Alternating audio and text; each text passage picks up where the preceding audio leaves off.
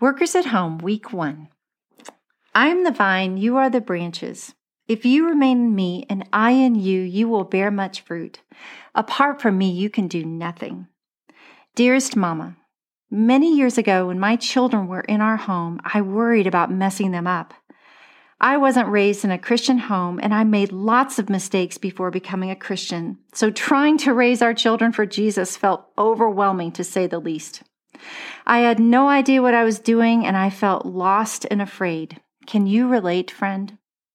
But the most beautiful thing I could ever tell you is the fact that God was with me every step of the way. He was there during the many middle-of-the-night emergency room trips for my son's painful ear infections.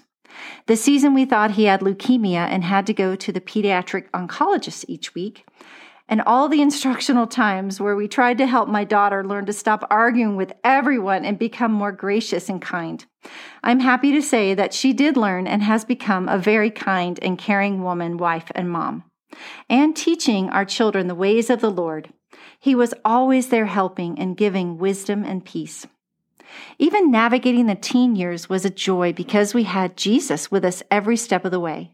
Yes, I still worried because I was afraid of my kids repeating the same mistakes I made before I was a Christian, but Jesus knew my heart and helped me.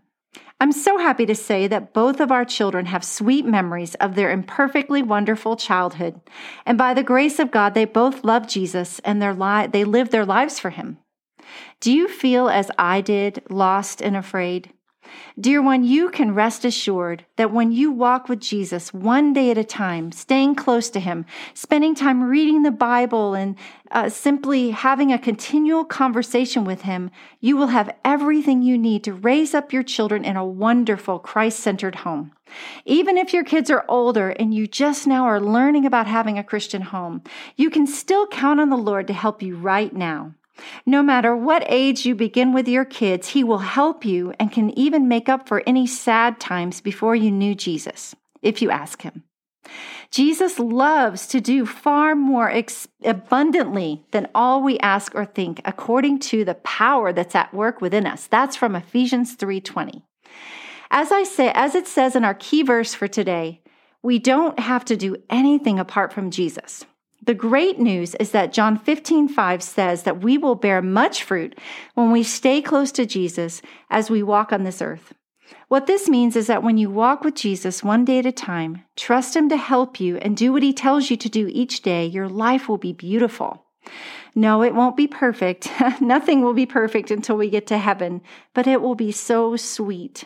Your home will reflect the love of Jesus, and as your family looks back on their memories with you, they will be so happy to have you as their mama. And the mistakes that we all make, well, the grace of Jesus covers over those as well, too. He is so good. I'm really thankful to journey through this book with you, my friend. May the Lord bless you as you read. Love and blessings, Deb and the Help Club for Moms team. And Father, I want to pray for my dear sister. I pray for her as she is thinking about her home and with her children and her husband. And Father, I just pray that she would sense you with her, that she would know that she's not alone, that she would know that your word even says that apart from you, we can do nothing. And so you really want us to stay close. Help her to stay close to you today when she's tempted to give up or to be discouraged or to get angry, that she would whisper a prayer, Jesus, help me. And God, she would know that you are with her. God, bless her as she loves on her kids and her husband today. And if she's working or whatever she's doing, bless her. She's driving her children around, and let her just know that you see her and you love her and you're with her. In Jesus' name, amen.